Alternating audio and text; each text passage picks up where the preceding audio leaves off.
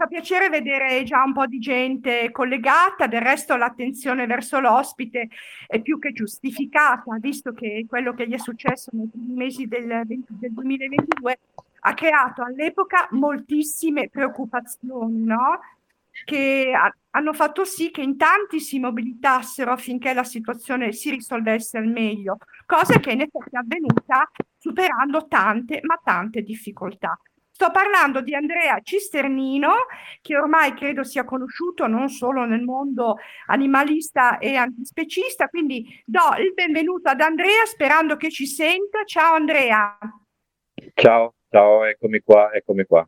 Allora, intanto volevo darti il ben arrivato e ringraziarti per essere qui con noi stasera, perché Grazie a immagino voi. che sarai stanchissimo, visto il tour de force che stai facendo per presentare su e giù per l'Italia il tuo libro Non per coraggio, ma per amore, edito da PM Mondadori. Allora, come sapete, chi sta seguendo, insomma, nonostante allo scoppio della guerra Andrea fosse stato proposto di essere letteralmente prelevato e portato al sicuro, lui si è rifiutato, non ha accettato perché non ha voluto lasciare l'Ucraina, dove vive e dove ha un rifugio per animali che si chiama Italia KJ2. Ormai è affollatissimo. Quanti animali ospiti, Andrea? Beh, innanzitutto volevo ricordarti che tu sei stata testimone dei primi bombardamenti. Prima cosa, perché stavamo facendo una diretta, se ti ricordi bene, hai proprio sentito i primi bombardamenti. 430 animali, perché comunque sono entrati anche tanti animali per la paura durante diciamo, la mia guerra, io definisco la mia guerra, e poi perché comunque anche diversi siti tipo maneggi ci hanno portato dei cavalli, ci hanno portato un po' di animali e quindi il rifugio nel periodo di guerra è cresciuto perché comunque bisognava continuare ad aiutare gli animali e le persone che erano in difficoltà durante quei giorni. Sì, mi ricordo benissimo quel pomeriggio. Guarda, ed è stato un giorno maledetto perché è vero, stavamo iniziando questa intervista e hanno iniziato a sparare, a bombardare vicino al tuo rifugio e ricordo proprio bene la situazione concitata che ho sentito attorno a te. Poi c'è stato il silenzio e l'isolamento, a parte qualche poche quotidiane telefonate ai tuoi referenti d'Italia. La situazione era instabile da un po' di tempo da quelle parti, ma ti aspettavi uno sviluppo del genere? No, perché avevo parlato anche con alcune autorità e non pensavano che a questa follia dello zar russo. Quando lui diceva no, ma io non voglio invadere l'Ucraina, stiamo facendo delle esercitazioni in Bielorussia, io siccome non mi sono mai fidato di lui, ho detto va bene, allora invaderà l'Ucraina, quindi è meglio che iniziamo a far scorte. Quindi un mese prima, diciamo che quando sono state fatte queste dichiarazioni, ho iniziato a fare delle scorte di fieno, cibo, crocche, insomma di tutto di più, gasolio, eccetera, eccetera, e questo ci ha salvato, e per 3 settimane ci ha salvato la vita. Abbiamo parlato proprio di quello e si stava dicendo, ma come sei messo? E tu proprio eri tu a tranquillizzare, noi eravamo già preoccupati ed eri tu a tranquillizzare noi perché dicevi, no, no, tranquillo, ho fatto un bel po' di scorta, beh, non andrà avanti così tanto tempo. Per un po' di tempo abbiamo scorta, invece abbiamo visto come sono andate le cose. Nonostante tutto, tu hai avuto la forza e la prontezza di appuntare quello che succedeva di sera illuminato da una torcia ed è proprio questo diario di guerra. Che cosa ti ha spinto a farlo? Cioè, dovere di cronaca, diciamo così, oppure eri talmente incredulo anche tu di quello che stava succedendo che hai scritto quasi per convincere anche te stesso di cosa appunto stava accadendo? E mi ha spinto a restare il fatto che comunque quando salvi degli animali non puoi abbandonarli, cioè non puoi salvarli e poi abbandonarli. Sarebbe stato un gesto, un gesto veramente vigliacco e crudele e poi codardo soprattutto. Quindi, ma già prima che scoppiasse, prima che i russi entrassero in Ucraina, noi abbiamo subito poi il primo attacco, quello più violento, con gli aerei, gli elicotteri, quello che arrivava dalla Bielorussia, quello che erano armati, ma io avevo già deciso ancora prima della guerra, prima che scoppiasse la guerra, di restare. Se fosse scoppiata la guerra, ho detto, io volevo rimanere, non volevo andare via, perché comunque i miei animali sono come dei figli, hanno tutte delle storie, chi più o meno tragiche, e non potevo assolutamente abbandonarli, quindi ho deciso, anche se sapevo che potevo morire in questo luogo, ho deciso di restare perché era giusto. E lo rifarei mi hanno chiesto se lo rifarei, ho detto sì, lo rifarei anche 100.000 volte, non mi tirerei mai indietro. Quando tu di notte scrivevi questi appunti, lo facevi per dovere di cronaca o per convincere te stesso di quello che stava succedendo? Allora, lo scrivere era un modo per sfogare quello che stava succedendo durante il giorno. Chiaramente, sai, lo scrivere alle volte ti permette di sfogare quello che hai dentro. Io ho sempre amato scrivere, e quindi molte volte mi sono trovato in situazioni difficili e poi sfogavo scrivendo. No, ho raccontato, ho scritto quello che stava succedendo tutti i giorni, perché ho pensato che se mi fosse successo qualcosa, quindi se non fossi uscito vivo da questa situazione, magari magari avrebbero distrutto il rifugio, gli animali, avrebbe ucciso me, le ragazze che c'erano lì, magari qualcuno poteva leggere questa storia e magari il Rifugio Italia KG2 con i miei scritti poteva continuare a vivere. E l'ho fatto di notte durante i bombardamenti con una piccola torcia, un block notice e una penna. Era uno sfogo, ma anche un dire: se succede qualcosa, qualcuno conoscerà la fine di questo rifugio e la storia di questo rifugio. Io, Andrea, ricordo che come battuta avevi detto che se fossi sopravvissuto avresti intitolato questo libro Diario di un povero animalista sotto le bombe, richiamando un po' il tuo scritto precedente. Cosa racconti nelle tue presentazioni pubbliche di questo tuo libro? Sì, l'idea era quella, no? L'ho detto anche scherzando, forse ne avevamo parlato anche noi di questa cosa, ho detto lo chiamerò Diario di un povero animalista, che era l'ultimo mio libro sotto le bombe. Poi invece ho pensato ho letto questa frase che poi è riportata all'inizio del libro di Mandela, che il coraggio comunque la paura, non tanto il coraggio, bisogna cercare come dire, di tenerla e di vincerla, no? E nel mio percorso ucraino diverse volte ho rischiato di morire per minacce di morte, per l'incendio, per la guerra, però sono sempre stato coerente.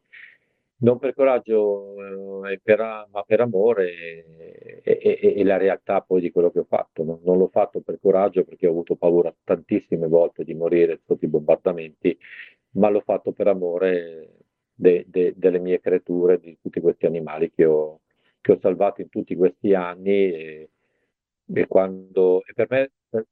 per me sono dei figli, e i figli, come ho detto, non li abbandoni durante una guerra, te li porti via.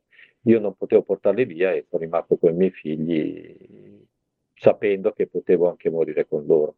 Qui avevamo una situazione abbastanza paradossale in un certo senso e la gente era molto incredula di quello che stava succedendo perché non si capiva come mai gli aiuti arrivavano a tutti ma non a te. E ero sommersa anch'io da messaggi che mi chiedevano il perché. Perché non ti arrivavano gli aiuti e invece dalle altre parti sì? Spieghiamo bene questa cosa. È scritto tutto nel libro, senza spoilerare troppo. Ma non gli arrivavano gli aiuti perché noi eravamo in mano russa, quindi noi eravamo diventati territorio russo, quindi quando i russi arrivarono, la famosa colonna di 60 chilometri, noi l'abbiamo sentita a 7 chilometri di distanza, quando a parte i caccia che sono arrivati il 24 di febbraio sopra il rifugio, gli elicotteri e 4 giorni dopo noi eravamo già al 26, quindi 2 giorni dopo eravamo già senza luce, senza corrente, senza internet, eravamo completamente isolati.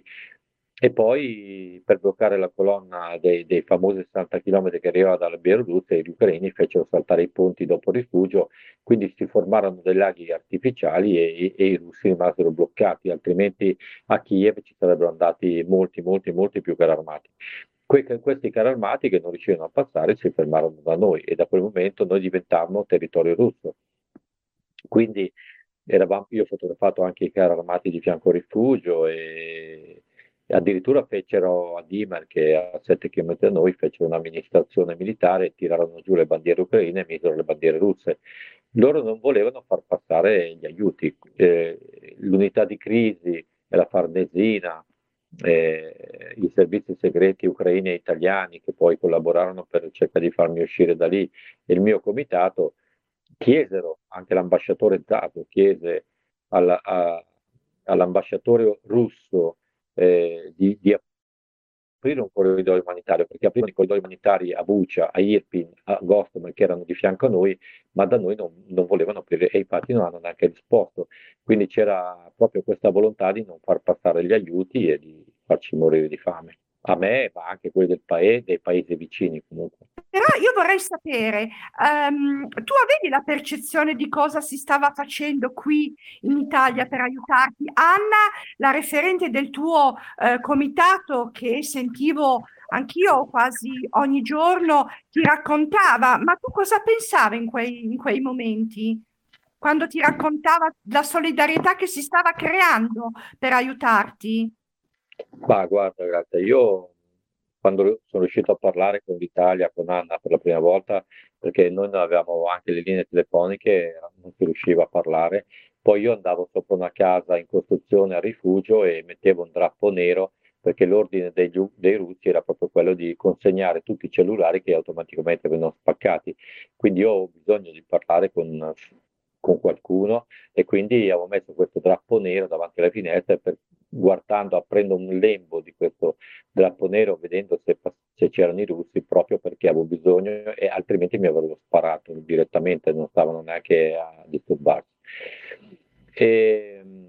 Anna è stato la prima volta che ho parlato con Anna, che era molto emozionata, come racconto anche nel libro, mi diceva: tu non sai cosa sta succedendo qua, c'è un movimento internazionale per te, stiamo cercando di fare tutto, si sta muovendo tutti, però io dissi ad Anna che per me non era una priorità, no? La priorità, anche perché quando ho cominciato a sentire Anna comunque eravamo già in crisi con i viveri e la mia priorità era un'altra, cioè in un momento diverso mi avrebbe fatto piacere che tutto il mondo parlava di me.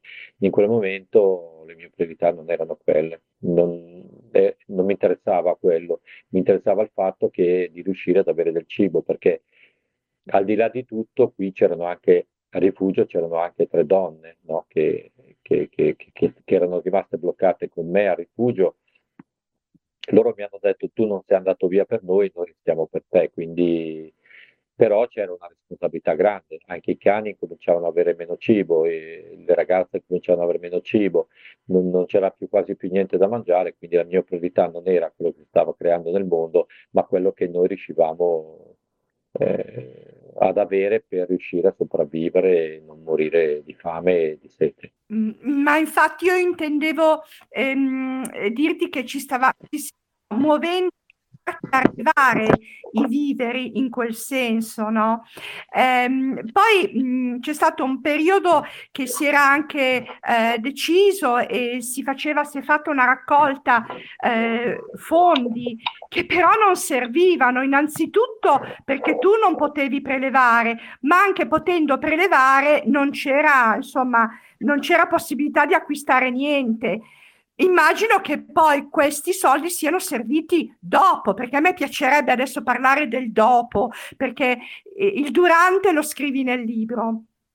Allora, durante la guerra i soldi non servivano a niente, noi facevamo i baratti con quelli del paese per trovare qualcosa da mangiare con loro e facciamo dei baratti, tipo Io non bevo tanto vino, però avevo delle bottiglie di vino che mi avevano regalato, li ho dati a Natascia, Natascia li barattava con del tabacco, purtroppo loro fumano tutti quanti, quindi li barattava col tabacco. Una volta arrivata con una piccola verza e l'abbiamo divisa in più parti e ognuno di noi si è fatto un pochino di insalata, quindi perché la gente non voleva i soldi, voleva qualcosa in cambio, ma da mangiare, non i soldi.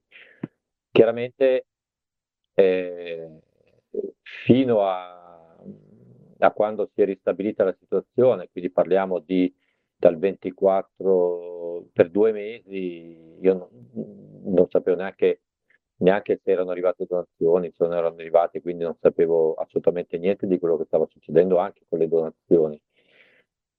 Quando poi siamo riusciti a ristabilire internet e quindi a cercare in qualche maniera di rientrare a internet, grazie anche a Bogdan, che è il figlio di Natasha, ho visto che le donazioni stavano arrivando e quindi abbiamo incominciato anche a riprendere a comprare fieno, a comprare le crocche e poi sono arrivate anche le altre donazioni tramite i camion e questi soldi ho aiutato ho iniziato a aiutare anche quelli dei villaggi vicini, perché comunque ricordiamoci che c'è anche la parte umana delle donne e i bambini che non hanno più niente da mangiare.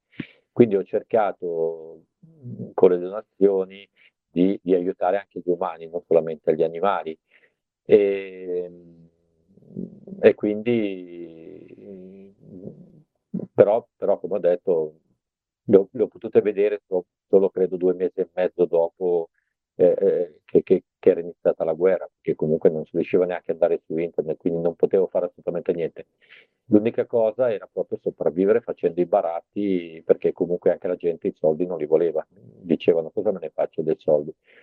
E quindi siamo tornati alle epoche, non so, forse della preistoria, dove comunque tu dai una cosa a me e io ti do qualcosa a te. Quindi siamo sopravvissuti un pochino, siamo riusciti ad andare avanti anche per quello. Mi hanno regalato un giorno una fetta di pane, perché io amavo molto il pane, e questa fetta di pane, io praticamente normalmente ne avrei mangiate 10 di quelle fette di pane in una serata, perché il pane mi piace veramente tanto, l'ho guardata, l'ho fotografata, l'ho divisa e ci ho mangiato per 3 giorni. Quindi la situazione era quella, purtroppo. Senti, dopo 9 mesi, com'è la quotidianità adesso lì in Ucraina? Ma purtroppo in questo momento, cioè in questi mesi, si è colpito, hanno colpito dei siti civili, non più militari, quindi hanno distrutto le centrali elettriche. Credo che sia una cosa un po' criminale perché comunque adesso la fa molto freddo, c'è la neve e quindi tante persone, tanti bambini, tanti anziani, tante donne sono al buio, al freddo. Questa credo che vada al di là della guerra, vuol dire veramente fare delle cose assurde. E noi in rifugio, io ho sentito i ragazzi, adesso per 3 settimane non avremo corrente elettrica, fortunatamente abbiamo un paio di generatori, uno molto vecchio e ci si arrangia con quelli, però penso ai piccoli paesi fuori, anche di Sovici. L'unico negozietto che c'è all'Isovici ha chiuso perché senza corrente elettrica i frigoriferi non vanno, quindi la roba va male. Siamo a una guerra che sta colpendo le fasce più deboli e c'è una volontà veramente orribile. Tra l'altro parlavo con un chirurgo che mi diceva che non riescono neanche a operare perché non hanno corrente elettrica e quindi gli ospedali, tanti ospedali non riescono neanche a lavorare. Cioè questo va oltre la guerra, questo va oltre la guerra. E prevedo che, ma è una facile previsione, che moriranno tanti bambini e tanti anziani dal freddo in Ucraina. E questo è una cosa che veramente scusate, ma mi fa veramente incazzare tanto, ma tanto, perché qui non si tratta più di colpire siti militari, ma si vuole veramente uccidere le persone e questo è brutto, veramente brutto.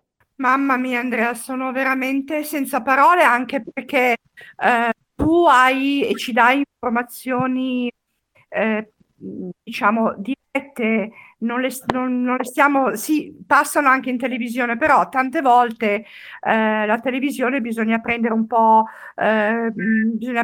con le pinze, le informazioni che danno. Eh, Senti, ti senti cambiato dopo questi anni che purtroppo non sono ancora finiti? Ma guarda, io vorrei ricordare Jana Renke, che è una mia amica di 35 anni. Jana, ho fatto tante battaglie con lei per l'Europeo 2012, se vi ricordate. Abbiamo fatto molte battaglie insieme. Lei il 26, la guerra è iniziata il 24 febbraio. Il 26 di febbraio venne uccisa dai russi praticamente a Irpin, che è una delle città più bombardate che io ho fatto vedere, più distrutte dall'esercito russo. È stata uccisa dai russi e lei stava portando del cibo ai cani, come faceva sempre una ragazza di 35 anni che con la guerra non c'entrava niente. Sono state fatte tante, tante cose e poi ricordo anche Igor che è morto a rifugio. Igor è morto perché aveva tanta rabbia dentro, non poteva sopportare il fatto che avessero invaso il suo paese, era molto arrabbiato e mi ricordo quando arrivò una colonna russa vicino al nostro rifugio, lui voleva uscire col forcone da questi soldati e l'ho dovuto veramente trattenere. E lui ha accumulato talmente, poi si è fatto 45 km da casa sua perché lui era a riposo per venire a rifugio e riabbracciare sua moglie, no? E queste cose lui non le ha digerite, e gli è subentrata questa rabbia che il 12 aprile del 2000 di quest'anno l'ha stroncato e dopo che ha portato fuori i cavalli, le mucche, le pecore, gli ha dato da mangiare e da bere, è morto lì a rifugio proprio perché il suo cuore non ha retto più. E, e quindi sono delle cose veramente brutte che tu vivi sulla tua pelle, sono delle cose che ti rimarranno sempre dentro. Io sono molto cambiato perché ho imparato ad apprezzare le piccole cose, no? Io desideravo durante i giorni di bombardamento dissi ad Anna, desidero un bicchiere d'acqua minerale con un po' di limone, che sono le cose normali che tutti i giorni uno ha, non ha bisogno di, ce li avevo, il pane che io avevo. Mi sono reso conto di tante cose, che comunque una guerra ti può far capire determinati valori che noi durante la vita perché abbiamo tutto, non capiamo. Infatti non capisco alle volte le provocazioni che nei miei confronti, come se fossi io che ho fatto scoppiare una guerra, quando poi io dico, vabbè, ma da casa vostra al caldo, tranquilli, senza bombe, senza missili, senza bombardamenti che avete intorno sopra la testa, è facile dire queste cose, no? Bisogna venire lì per capire. Queste cose mi dispiacciono tanto perché quando sono arrivato in Italia sono stato anche provocato più di una volta e questa cosa mi dispiace. Però non è quello, ho imparato a farmi scivolare tutto addosso. Io eh, racconto, come nel libro, racconto la mia guerra. Io non voglio raccontare la guerra che c'era al di fuori del rifugio. Quello l'ha fatta Claudio Locatelli nell'ultimo pezzo del libro, che secondo me è molto, molto, molto bello. E, e tante cose sono venute a saperle da Claudio. Io in questo libro racconto i 40 giorni dove noi siamo stati sotto bombardamento, dove noi non avevamo niente da mangiare, dove noi stavamo morendo di fame e quello che succedeva in- a Lisovici, dove eravamo noi. Infatti il libro all'inizio ho scritto proprio una cosa dicendo che questo libro non prende né parte ucraina né parte russa, è un libro che racconta, tra virgolette, la mia guerra. E poi ognuno pensi quello che vuole, cioè io non giudico nessuno, ma non voglio neanche essere giudicato. Sconfitta per l'umanità, quindi quello senza dubbio. Hai citato Claudio Locatelli e infatti io vorrei sapere, invitare le persone che ci stanno seguendo, che magari hanno già letto il tuo libro, mi piacerebbe sapere qual è la parte del libro che hanno più amato. Io devo dire che è stata proprio quella di Claudio Locatelli, perché beh, bellissimo e tragicamente bello anche il tuo racconto, ma avendolo seguito giorno per giorno, purtroppo non era tanto una novità per me, parlo per me, mentre la parte di Claudio Locatelli, dove per quello che ha potuto fare, ha raccontato tutti i retroscena per poterti raggiungere, no? Ha scoperchiato un po' le manovre che sono state fatte a livello politico, a livello proprio di servizi segreti, in un certo senso, mi ha affascinato tantissimo. Mi è piaciuta molto questa parte. Vediamo se qualcuno degli ascoltatori ci vuole dire il suo parere, no? E intanto che aspettiamo, volevo chiederti di presentarci la tua famiglia in Ucraina, perché nel libro parli e fai i nomi. Hai parlato di Igor. Chi sono le altre persone che condividono con te questa vita al rifugio? Ma c'è Natasha, che è quella che voi avete visto nelle foto, e Natasha è quella che avete visto nel video di Claudio, che piangeva, e questo suo pianto racchiude tutto quello che noi abbiamo passato, no? Lei diceva Maya Sabaki, quando io le ho detto ecco Claudio, Maya Sabaki, quello dire i miei cani finalmente mangiano. Questo era. Vi dico solo che noi abbiamo dato tutto il nostro cibo, ecco perché poi eravamo in difficoltà, ma anche le ragazze stesse, Natascia, Valentina, Olia, abbiamo dato il nostro cibo ai cani per non farli morire di fame. Noi ci saremmo arrangiati mangiando l'erba, non era quello un problema. Abbiamo cercato di salvaguardare la vita di questi animali, perché poi il fieno c'era, fortunatamente ne avevo preso anche tanto. Poi c'è Valentina questo suo sorriso con tutti i denti d'oro, no? Quando era in crisi, Natascia mi ha detto lei ama il cioccolato, io ho preso tutto il cioccolato che avevo a casa, gliel'ho portato, e lei ha smesso di piangere, ha fatto un sorriso, gli brillava questo sorriso pieni di denti d'oro. Una cosa che ho scritto tra l'altro a Mondadori non ha messo, però peccato. E Olia, che comunque è una ragazza che è lì da quando è nato il rifugio, quindi da tanti anni, ha visto ha sotterrato anche i cani che sono stati uccisi, bruciati vivi nel 2015, e quindi fa parte della storia di questo rifugio. E Igor, che purtroppo poi improvvisamente ci ha lasciato così, è stato sotto i bombardamenti, ha sfidato i russi e poi è andato così. E poi ci sono i 430 animali, tra cui Tatanka, Thelma, Louise, che sono i cavalli, la Pony Mary col figlio Hope, la, la Britney, che ci è stata portata durante i bombardamenti, che ha partorito il 31 di marzo, la notte del 31 di marzo sotto i bombardamenti ha partorito la Vika, che noi abbiamo chiamato Vika, che voleva dire vittoria, e 2 giorni dopo i russi si sono ritirati. Gastone, che purtroppo è venuto a mancare, che è il mio tacchino salvato da un ristorante che amava le galline. E poi ci sono Phil e Capra, Harrison, i maialini, cioè vabbè. eh, è un rifugio, è un'oasi dove vengono tutti gli attivisti a trovarci, vengono venuti anche i bambini delle scuole. È un posto dove respiri amore, no? Ed è quello che ho voluto portare poi in questo libro, nel mio messaggio. Sono rimasto lì per degli anni a salvare, rischiando la mia vita, e sarei stato disposto a morire con loro, degli animali che tutti i giorni, anche in questo momento, vengono macellati e vengono mangiati dagli esseri umani. Dunque, un paio di domande. Intanto chiedono quando tornerai in Ucraina, quali sono i tuoi piani per i prossimi mesi, settimane. E poi ti chiedono anche, visto che sei un fotografo, se da questa esperienza qual è l'immagine, la prima immagine forte che di sicuro ti resterà nel cuore?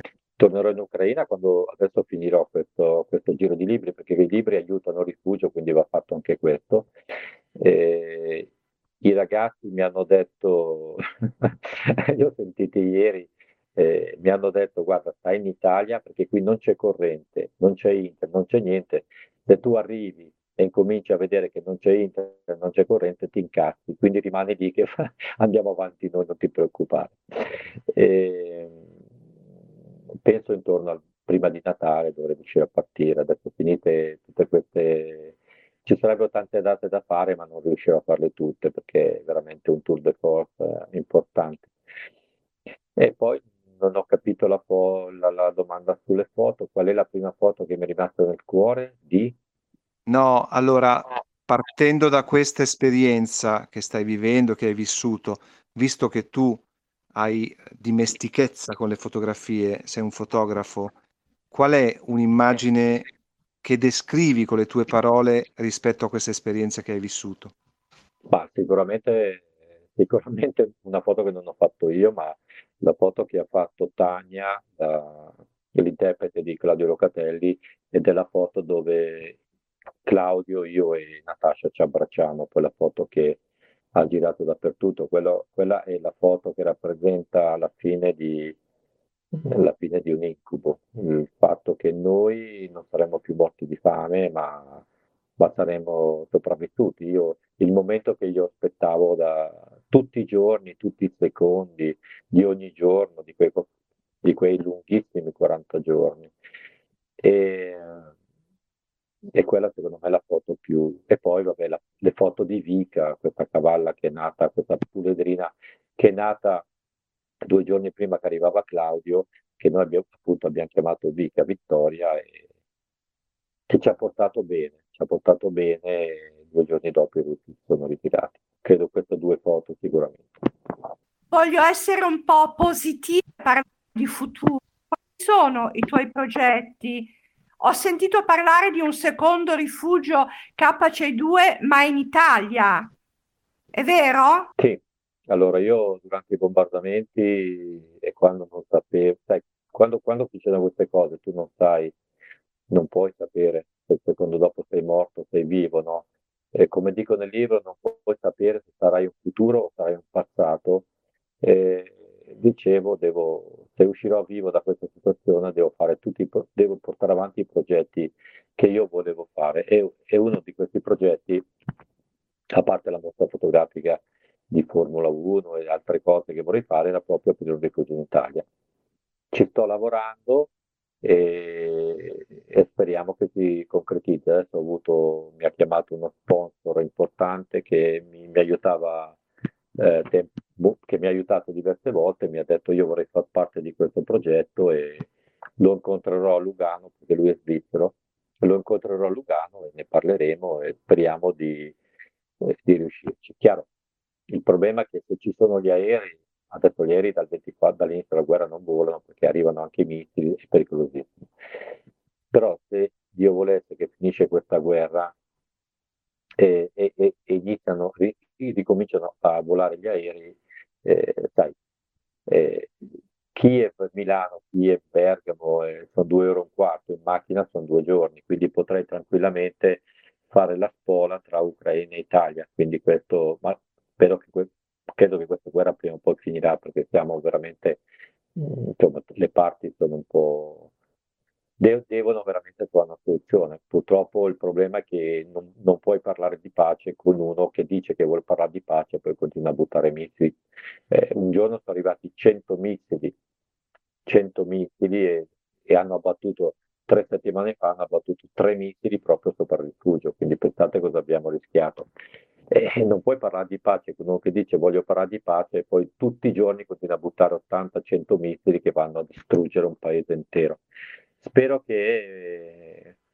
E poi mi sembra che comunque ci sono troppe persone, al di là dei russi, al di là degli ucraini, che non vogliono questa pace e spingano per la guerra. Non lo so, c'è una gran confusione in tutta questa guerra. Mi sembra che l'Ucraina sia il capo espiatorio tra di altre parti che non c'entrano niente con l'Ucraina. Chiudo la parentesi perché comunque non voglio parlare poi di queste cose, o le mie idee me le tengo. Sì, l'idea è quella di aprire un rifugio, perché comunque io ho sempre salvato animali in Italia, anche quando mi accusavano di non salvare gli animali del sud, invece io avevo salvato animali del sud, li ho fatti adottare, li ho salvati dalla morte e pagato, eh, ho pagato tanti debiti a tanti volontari del sud che erano veramente messi male. Però credo che nella vita di una persona ci sono delle cose che puoi dire e delle cose che non vuoi dire. Io queste cose le dico così adesso stasera, ma non entro nei particolari, perché comunque io chiedo sempre a chi aiuto di non fare post di ringraziamenti, perché secondo me nell'animalismo i ringraziamenti non servono, ci dobbiamo aiutare gli altri. Se uno ha qualcosa in più, deve aiutare gli altri, perché poi alla fine aiuta gli animali. Hai perfettamente ragione, Andrea. Sul discorso della confusione, la confusione non c'è soltanto per quanto riguarda il discorso della guerra, ma è un periodo confuso in tanti settori. Ecco. Ehm, cos'è che ti dà la forza di andare avanti? Non ti viene mai voglia, di dire basta, mollo tutto, porto gli animali in Italia. Come fai ad andare avanti?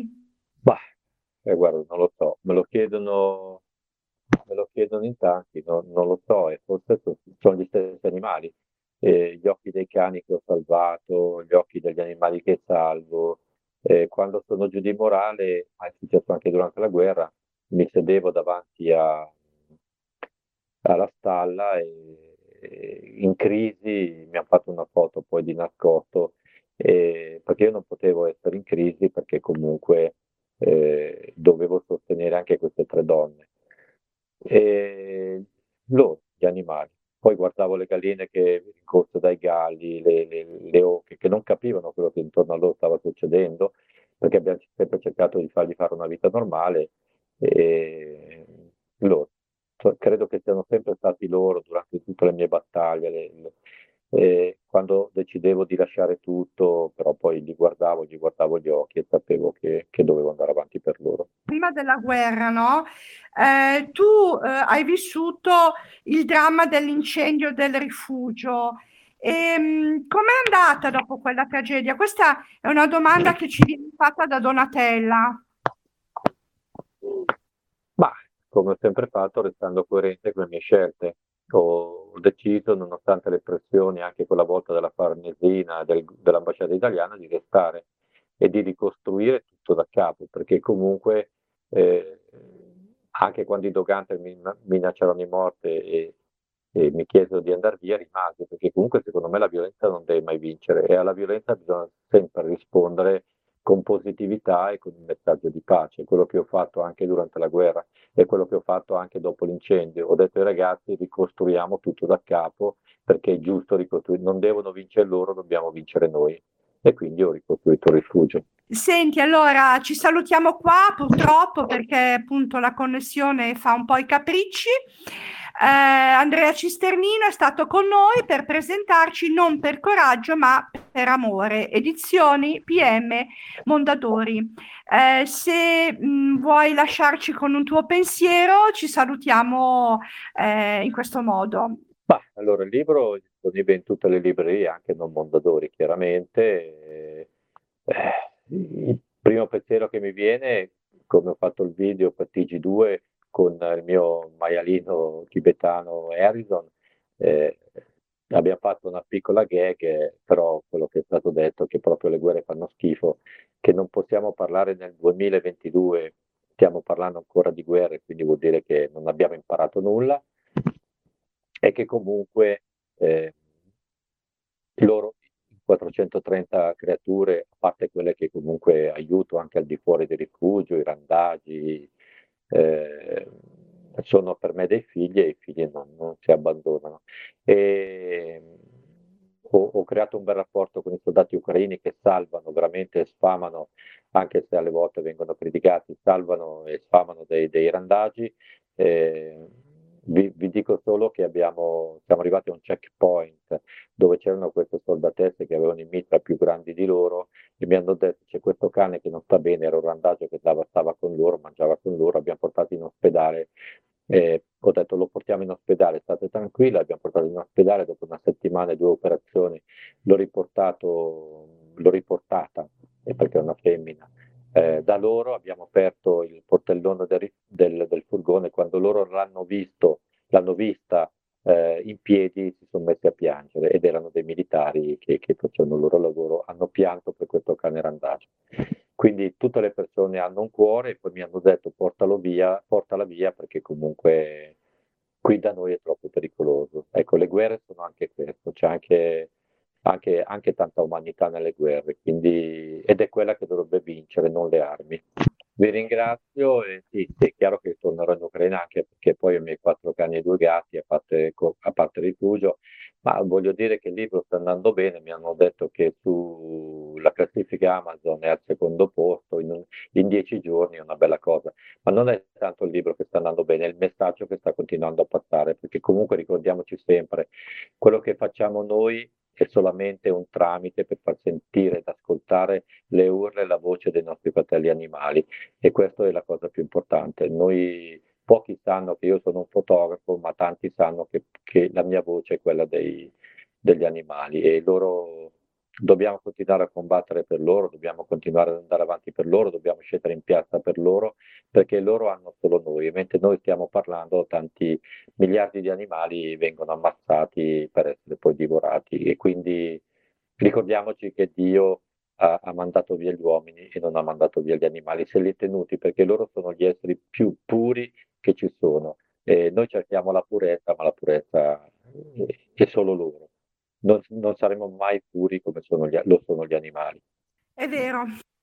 Grazie Andrea. Grazie a Buon voi. riposo. Grazie a tutti. Ciao.